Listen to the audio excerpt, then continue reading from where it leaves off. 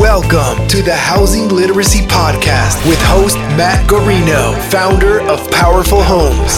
Matt's mission is to empower dreams through home ownership. We're here to help. We're going to do this together. And now, Matt Garino. Welcome back to the Powerful Homes Housing Literacy Podcast. If this is your first time here, welcome. Excited you're here. If you're coming back, welcome back. And what we do here on this podcast is talk about housing literacy. If you Google financial literacy, you'll find millions of hits, tons of books. If you Google housing literacy, I have found you may not find anything. So what is housing literacy? It's basically how to use your home that you own or investment properties that you've purchased to create more stability, create more resources, and create more happiness in your life. I have found that there's, in my experience, nobody teaching that. In middle schools, high schools, colleges, I went to business school. Nobody taught it to me. So basically, I've been self-taught. I got a paper out, as I talk about, in a book I wrote called Powerful Homes, which I released last summer. How I just started with the paper out, used that to go to college. After college, I started buying properties. And what I learned was there was a certain mindset and a set of tactics that I learned to create for myself, that I was able to buy low and sell high and create good opportunities for tenants. And it was just a really great situation. So I wrote the book summarizing those learnings, basically those best practices. So I'm excited to talk to you about it. And the goal is really just to bring you value, bring you something on this podcast you haven't heard before that you can use right now in your life, whether you're trying to create more resources, if you've had an unexpected expense possibly in your life, maybe a job loss, an income loss. Some of these tactics are very real and you can use them immediately. And I'd love to help you on that journey. I wrote the book Powerful Homes, created an online course through a nonprofit we have, the Powerful Homes Foundation. And I'm really just trying to put this information out there so people can use it to improve their lives. And I will leave my phone number at the end of this podcast. I'd love to answer any texts or calls, any feedback you have, and I'd love to interact with you on it. So couple of quick qualifiers. One is, this is kind of a judgment-free zone. I have no agenda here. I'm not looking to sell you on anything. I'm not looking to make you believe my way is right. This is just a series of things I've done. All the things I'm going to talk about today, and everything I talk about, I've done. I've built homes. I've done land development. I've done hundreds of fix and flips all over the country. So this isn't regurgitating information I've read about. I've done these things, but I don't have it all figured out, and I don't have all the answers. And real estate is not the end-all, be-all. A balanced portfolio should have stock, bonds, investment companies, things like that. This is just my point of view, and there's no religious agenda, political agenda. It's not a religious thing, political thing. It's just a thing that I want to share with you. And I also won't judge you if for wherever you are in your journey. If you're young, old, you own a ton of property, or you just want to get your first home, happy to talk to you about that. And I'd love to add value to your process. So let's jump into it. So 10 non-obvious ways to add value in real estate. That's our topic today, part one. So we'll have a second round of this as well. But these are the top 10 ways I have learned and paid dearly to know how to add value to homes. So there's a few key concepts that kind of are woven through all of these things. And the first one is that the market's always the boss. I'm not the boss. I have my own tastes and things that I like. But what I love about real estate is that it's ever changing, right? Every day there's a new market, just like the stock market, which sometimes trades on emotion, but usually it gets it right in the long run. Real estate's the same way. It trades on emotion from time to time, but typically the highest selling property is the highest selling property for a reason. The lowest selling property is the lowest for a reason. So, which leads us to the second thing, that success leaves clues. Right? So success leaves clues. One of the things I love about real estate is the answers are all there if you're willing to dig for it. And then finally, quality sells no matter what's going on in the market. If there's a dip or it's going up, I always emphasize quality. So if you have a choice to do a lot of work on a home with not high quality materials or doing a little bit with high quality, I would always lean towards doing quality things, doing quality labor, using the best guys and the best people, and also hiring really high quality stuff. It always sells. And it's kind of an insurance policy if the market dips to have a high quality house and product. So those are the three guiding principles, but here are the top 5 of the 10 ways, non-obvious ways. So I should say there's a lot of websites and a ton of books about quick strike things to add value, like paint the house, upgrade your lighting, or really kind of surface level stuff. So these are non-obvious ways to add value to a home. So number 1 is to keep the most important things the most important.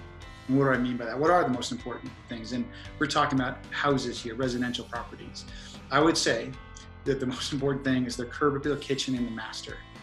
Anybody that's worked with me for any period of time, I've been doing this 25 years, I might say that every single day. So it's curb appeal, the kitchen, and the master. So why are those things the most important and the biggest drivers of value? If it doesn't look good from the outside, people aren't going to want to buy it. They're not going to want to go in it, and it just sends off the wrong message of if it's not quality from the curb, it's not going to be quality inside. So a big driver is to get the curb appeal right. And there's some big ways to do that with a new roof. You can do paint colors, flat work, fencing, landscaping. You can also improve the curb appeal in small ways with new cool house numbers or lighting, different kinds of lighting, and make a super cool mailbox, or even put a door knocker on it. But whatever you do, I would make sure you get the curb appeal right. So if you're sitting there at home saying, how can I add value? Number 1 is to increase the curb appeal. Number 2 is to get the kitchen right. What's the most important room of the house? It is the kitchen. And so lots of ways you can do that. You can update the flow and the layout. You can add new lighting. You can make it kind of an indoor-outdoor space with a door that kind of goes into the wall. That's a really popular thing. But if I was going to focus on one immediate way I was going to increase the value of my home, it'd be the curb appeal, the kitchen, and then finally it's the master, the second most important room of the house. Some homes don't have a master, right? Some homes don't have a master at all. So if you don't have one, it's okay. But if you do have one, to make an ensuite, a private bathroom is a really good idea. But upgrading the master, because that's again one of the most important rooms of the house beyond the kitchen. So the number two non-obvious way to increase value of a home, and it's that size matters. Make it bigger if you can, but always use a permit, right? So size does matter. What does that mean? That means that houses trade you take the size of the home, it's either above grade or above grade and below grade, below the main floor level, or just above grade, like in Colorado and the Denver Metro, it's just above grade. So if it's 1,000 square feet and you can find a way to add 200 feet, then if it's trading on a per foot basis, it'll just multiply that per foot basis times the footage. So if you add footage, you add value. So what are some ways to do that? I think you can complete the basement. You can complete the attic, right, and put a stair in. You can even complete the attached garage or the detached garage and build a new garage if you can, or add an ADU, an accessory dwelling unit, something that's behind the house. So adding square footage is a really, really good way. And another one is to move the mechanical room in the basement. You can either move it outside or you can move it into the attic. I've done, like I said earlier, I've done all of these things. I used to do a lot of old bungalows in the Denver area, Park Hill, Mayfair, Montclair, those subdivisions. And what I do is I take the furnace and I'd hang it in the attic. Just hang it. It's not the most efficient way to heat a house, but because the heat rises and that way it'd have to come down. But getting past that, I'd move that, and then I'd move the water heater. I'd put a tankless water heater somewhere else. So then I'd pick up a couple hundred feet in the basement. Another big thing, a practical way, rubber meets the road, non-obvious way to add value is to check your assessor's measurements and make sure they're right. So a lot of times, people don't know this, but a lot of times older areas in cities are measured from 1920 from the inside walls. This might seem like very esoteric, but measured from the inside wall. So if it's a 20 by 50 home, you'd say, and you measure and that's from the inside, you'd say it's 1,000 feet. But typically, assessors now, over the last 50 years, have moved to outside walls. Well, you might say, well, who cares? Well, if it's 50 by 20, you'd add a foot, because you usually go from the outside wall. So you'd add basically 140 feet times the square footage. It could be a pickup of $50,000. Let me give you an example of that. This summer, I was working with a Powerful Home student, and she wanted to buy a property in Lakewood, and we looked at it. And when I first walked into the property, I could tell that the square footage was off. And it turns out that there was a porch that wasn't included in the MLS listing of about 300 feet. I have no idea why. Well, I have a clue of why. It was because I don't think it was heated. So that house was 300 feet bigger than it said on the county records. So what we did is we heated it for minimal cost, called the county, made them add it, and the student picked up a ton of value doing that. So don't assume that the county records are right, and don't assume that the methodology is even understood. Non-obvious way to add value. So the last one is to dig out the basement. Again, size matters, adding footage. I've done this many times where a basement will be 6 foot and it really won't count because it's not tall enough. And what people may not know is the footings go 6, 8, 10 inches below on the side into the ground. So you could easily just dig that out, literally with 10 people with buckets, re-pour the floor because it's not a structural thing, and then add an entire basement for a minimal cost. Like I said earlier, I would strongly recommend you talking to an engineer, talking with an architect, and all of that, and great contractors. But those are some serious, non-obvious ways to add value. So another one is zoning myth versus reality. So often, people think they know, or they think because they called somebody at zoning that what they said is true. But I would make sure that you understand that your zoning that it says it is for your home, your property, that is what's happening in the market. So a couple things with the zoning. So one is that if you subdivide, say you have a duplex, you can make sure the zoning would allow you to subdivide and sell two townhomes. Sometimes they'll tell you can't, and then you really dig into it and you can. So why does that add value? It's kind of like, if you've ever bought a 12 pack of soda or pop, right? It costs $4 at 7-Eleven, but if you sell them separately, they're $1 each. So the value, just like the value goes up when you sell something separately, again, non-obvious ways to add value. When you sell 2 townhomes versus the whole thing, it could be worth 15 to 25% more, if not more than that. So again, the zoning myth versus reality, understanding it. Another way with the zoning is to assemble lots. You could assemble lots by asking your neighbor if they wanted to sell, or if you wanted to join forces with 3 of your neighbors and you all go together and sell it together. So now you're assembling some land that could be sold to a builder or someone else for a different use. Again, it's a non-judgment zone, so I'm not promoting or advocating gentrification or anything like that. This is just how can people add value to their home in a non-obvious way. So finally, you can do the combination of both of those things, zoning versus myth versus reality. I had a property in Washington State in Tacoma where it had a giant piece of land next to an old bungalow or an old house, turn of the century home. And what I did is I subdivided it and sold those 2 lots to a builder. And then I took my property and turned it into a converted duplex. Basically did both of those things. And I had no basis in the house because I sold the land. And then what happened is the builder built those homes and my home value went up. So that was just an amazing thing, layer and layer and layer of value creation for my property. So another one is I always say add some sizzle, right? But at a reasonable price. Add some sizzle, but at a reasonable price. Because as I've said earlier, that curb built kitchen and your master are the majority of the value of your home, or that's the way the market looks at it.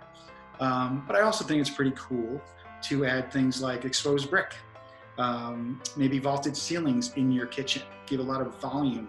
If you had a small kitchen, you wanted to, again, add value to the most important room in the house, you can vault it for a few $1,000s. It feels dramatically different than it did without a vault. Some other things you can do to sizzle things is you can add an accent color to one of the walls in the common areas, or put a wine rack on the wall in a really cool place with a few bottles of wine in it, just a cool feature. You can use some reclaimed wood that you see sometimes in commercial areas or downtown urban centers.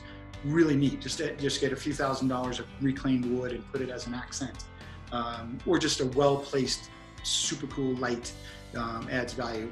But I would do this in moderation. You don't have to go crazy. Remember, the market's the boss. The market likes a couple of sizzle things, but you don't have to go crazy with it. These are all practical, non-obvious ways you can increase the value of your home. And when you do that, if you're looking for ways to create more resources, say you created and found out that your home was at 300 more feet than you thought at $400 a foot, right? That could be $120,000. If you increase your home value, go to an appraiser, then go to a lender and say, look, I have $120,000 more value in my home. Maybe you can pull out a second mortgage, right, to pay for those unexpected expenses. So these are all housing literacy concepts, but it really starts with value creation for your home. So the fifth of 10 non-obvious ways, part one is to avoid surprises and stay on top of the bones of your house.